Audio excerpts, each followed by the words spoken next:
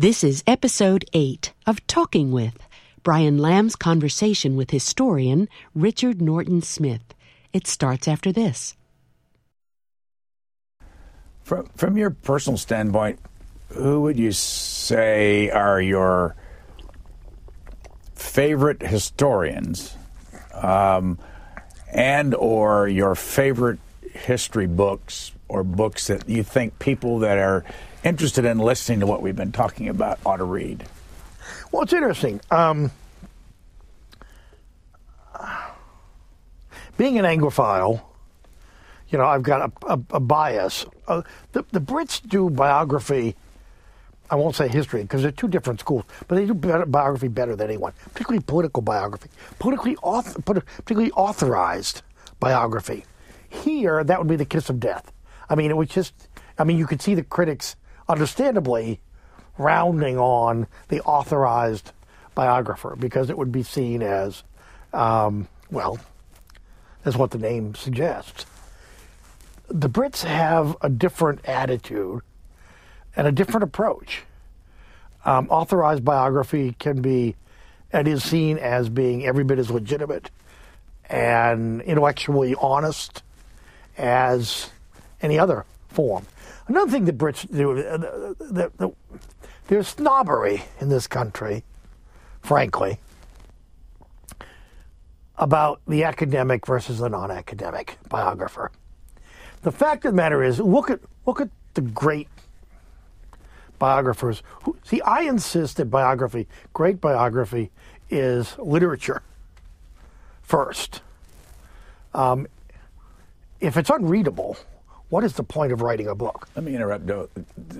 You're not a PhD. You do not. I'm not a PhD. Barbara Tuchman famously said the best thing that ever happened to her, a history student, was not getting a PhD in history, because she wanted to write for more than other historians.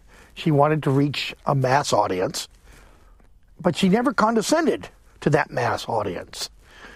She never dumbed anything down. Tuchman is a gorgeous stylist, and while you may disagree with some of her arguments, you certainly cannot find fault with the rigor of her scholarship or the skill and talent of her narrative prose. And to me, there's a role model. To combine an academic's rigor, to go through those hundreds and hundreds of boxes of paper, to expose yourself to the views of scholars who may very well disagree and from whom you can learn something, to subject to extra scrutiny the most sensational.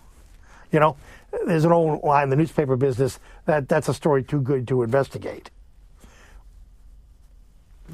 Honest biographers, there's no such thing. And I've always taken the tack, the more sensational the material, the higher the standard must be to validate it or incorporate it. So, name some historians that you've always admired, and I'm not particularly looking for contemporary, but just people that you think really know their craft and have known their craft. Well, obviously today, you look at David McCullough, who has a journalistic background. Wrote for American Heritage. One of the great, what does it say about popular culture, which to some people is an oxymoron? And that's the problem. What does it say that we don't have American heritage? That as in a magazine, that this incredibly diverse, divided culture of ours cannot find room for, or the resources for, American heritage, when there is clearly a huge audience out there. And David, writes like a dream, works incredibly hard at his craft, but is also incredibly generous. The Ford book, I don't mind saying, the Ford book in some ways has its genesis in a lunch I had with David numerous years ago now. We were sitting at the Hay Adams, that wonderfully historic, atmospheric hotel across from the White House, where Henry Adams, America's greatest historian, there's someone, once lived. The greatest American Henry historian. Adams, I think, Parkman is certainly, I think Alan Nevins. As you know, Alan Nevins wrote an 8-volume. See, that's something that's missing today.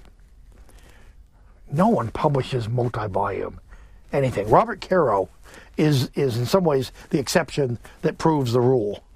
There are any number of people deserving of that kind of treatment, but the publishing world doesn't permit it.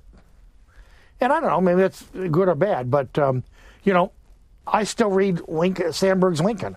I know that it has serious flaws, particularly the first 2 volumes, The Prairie Years, which is more poetry than history. But my God, it's hypnotically readable. Edmund Morris. Simply to read Edmund Morris's TR, 3 volumes written critically over a period, I'm guessing, of 30 years. The 3rd volume is a very different author from the 1st volume. I mean, I think of Edmund as a romantic, someone growing up for whom TR was a magnetic figure. And if you think about TR's life before he became president, I mean, it's the most colorful, larger-than-life story that you can think of. And then, in some ways, the presidency almost imprisons him. I mean, again, the 2nd volume is wonderful, but it's different from there's a rollicking, swashbuckling quality about the 1st volume that you literally just cannot put down. And in some ways, it's a young man's book about a young man. And then there's the president. And then the 3rd volume is, in some ways, bleak and unsparing and absolutely honest, intellectually honest, and honest in the portrait of a man who's aging fast, who is deprived of power, which is like oxygen to him. And it's you can do an elegiac book. Patricia O'Toole, wonderful historian. She has a forthcoming biography of Woodrow Wilson, which I'm sure will be wonderful. She wrote a book about TR's post-presidency that feels very elegiac. Not sentimental, but elegy, which is this poignant, almost painful sense of sort of what Proust did at his best. Edmund's TR in retirement is not at all elegiac. It's this aging man with a questing intellect. For example, I came away with much enhanced respect for TR's intellectual qualities, curiosity, but a man in some ways corrupted by the need to be not only the center of attention, but to wield power. What do you think of, 7-volume series by Dumas Malone, and what would he think if he came back? It wouldn't be published today. Yeah, but what would he think of what has happened to Jefferson historically? He wouldn't be happy. Why not? First of all, Caro, again, being a notable exception to the rule, you don't have to be a genius to conclude if someone cares enough about a historical figure to write 6 volumes about them, they're probably admirers. It takes a rare writer to rouse himself from his bed every morning for 30 or 40 or more years and say, boy, today I'm going to write about someone I detest. That's what I call the prosecuting attorney school of biography. And it exists, and no doubt there are gratifications. The funny thing is, I'm sort of, I don't belong to either school. My sense is you have an absolute obligation to your subject and to your readers to avoid an agenda, whatever it may be. And if you have an agenda at the outset, you better damn well work your way out of it. You're not writing a book to tell the reader what to think. You are as objectively and dispassionately as possible. I mean, you want to be passionate about what you're doing because it takes over your life, and you want to be dispassionate in how you do it. So that otherwise, how can you have credibility? How can you be seen by a reader who doesn't know you, may not know your work? You're asking a lot of that reader. You're asking that reader to trust you. You're asking on faith. Now, over time, you write enough books, hopefully, you reach a critical mass of readers who at least have reason to believe in you. Duma Malone clearly worshipped at the altar of Thomas Jefferson. It's a remarkable series. It's a definitive in a factual sense, and yet he missed maybe the most important thing about Jefferson. More to the point, and I don't want to beat up on Malone, but I mean, more to the point, I think he dismissed as impossible knowing what he knew about Jefferson. It just didn't square with his lifelong, documented portrait. Assume you're talking about. We're talking about Sally Fairfax and the now more or less. Means Sally Hemings. I'm sorry, I've got my founding fathers' affairs mixed up. Yes, Sally Hemings, who was, most people now agree, Jefferson's mistress and the mother of multiple children. What about, because it's closer to what you've written about, what about James Flexner or Douglas Southall Freeman? Yeah, Flexner is, the wonderful thing, Flexner wrote a wonderful 4-volume biography of Washington. And I would really urge people, I know it sounds formidable, the 1 volume can't begin to capture the richness. And why? Because Flexner was an art historian, which means Flexner wrote with his eyes. It's a very visual. You are there. Flexner has, it's one thing to be able to see it. It's another to be able to make others see it. And not only see it, but immerse themselves in it. See, that to me is great biography. Great biography is almost claustrophobic in its intimacy. It's putting you in the room, a small room, with a larger-than-life figure for 700 pages and throwing away the key. The intimacy may be almost uncomfortable. But in any event, that's what... So he painted a portrait of Washington and his times. And unlike Freeman, who again is a marvelous example of a journalist. And from Richmond. From Richmond. The story is, Freeman not only wrote 6 volumes, he died before the 7th, which was completed by a couple graduate students. But he also wrote 4 volumes on Lee. He wrote 4 volumes on Lee's lieutenants. I mean, his output was extraordinary. The story goes, the secret was very simple. He never wasted time. When he visited New York, there are stories of people seeing him on the subway writing. I mean, literally, not a moment was wasted. Which is a very old-fashioned, but in any event, admirable trait. His Washington, to my way of thinking, and both series, they have value. His Washington is much less vivid. For one thing, he, for reasons I've never quite understood, almost never quotes Washington. And the fact of the matter is, in 1932, there was a 30-plus volumes, of Washington's papers. And so there was available a scholarly, reliable set of Washington's papers. But for some reason, Freeman shied away from that.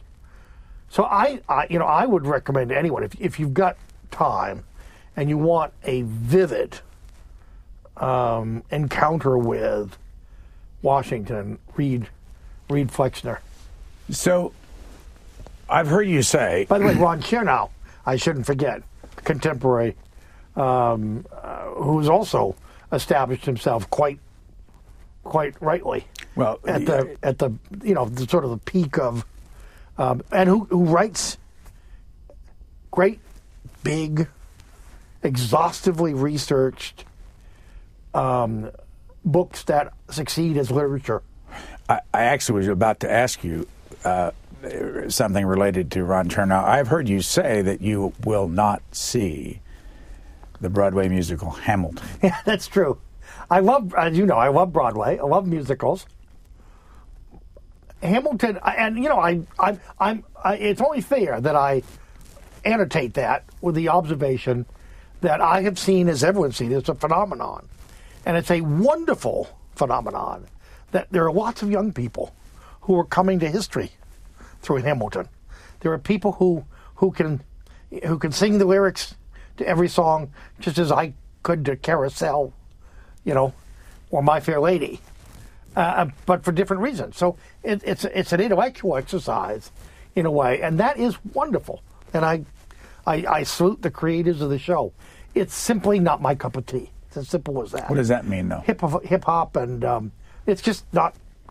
I don't question its legitimacy. I don't question its intellectual substance. I'm just talking about as an experience of going to the theater.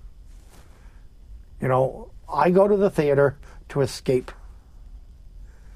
this all too depressing contemporary world in which we find ourselves.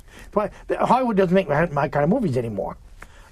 Great big historical epics. They don't exist. So anyway, but also,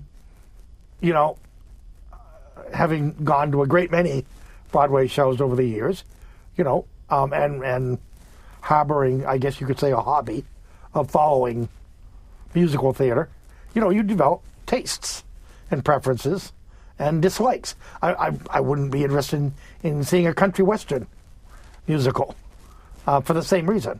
It's just, it's as simple as that. How good a writer was Winston Churchill? He was an extraordinary writer. I guess technically you would say he was an extraordinary dictator because he dictated most of his major histories. And that's an art form. I can't imagine dictating to someone. I mean, I had to do it for a number of years, obviously, just doing correspondence and other, as a library director. And I never got really comfortable with it. But, Churchill, who is a protean figure who I think deserves, and in many ways is the largest figure of the 20th century. He also had a very practical sense. He was living hand to mouth, hand to pen. I mean, he was living article to article in the 20s and 30s. Not a wealthy man. He lived through his writing, and he cranked it out. And I have no doubt there's a lot of boilerplate in the accumulated canon. But and there are sort of critics now who read for example, the Second World War memoirs as being self-serving and distinctly incomplete. Some of that was left out for political reasons. Remember, he returned to office and there were things he couldn't say, or he didn't feel he could say. Criticism, for example, of his friend Eisenhower, that he was impolitic, and in that sense it suffers. Beyond that, there's a sense that it's a special pleading in some ways. He famously said that he intended to look good in history because he would write the history, and people have taken that at face value. But the books still hold up, and above all, they hold up as literature. Richard Norton Smith is an American historian and author. You can listen to more interviews with him by searching his name in the video library at cspan.org.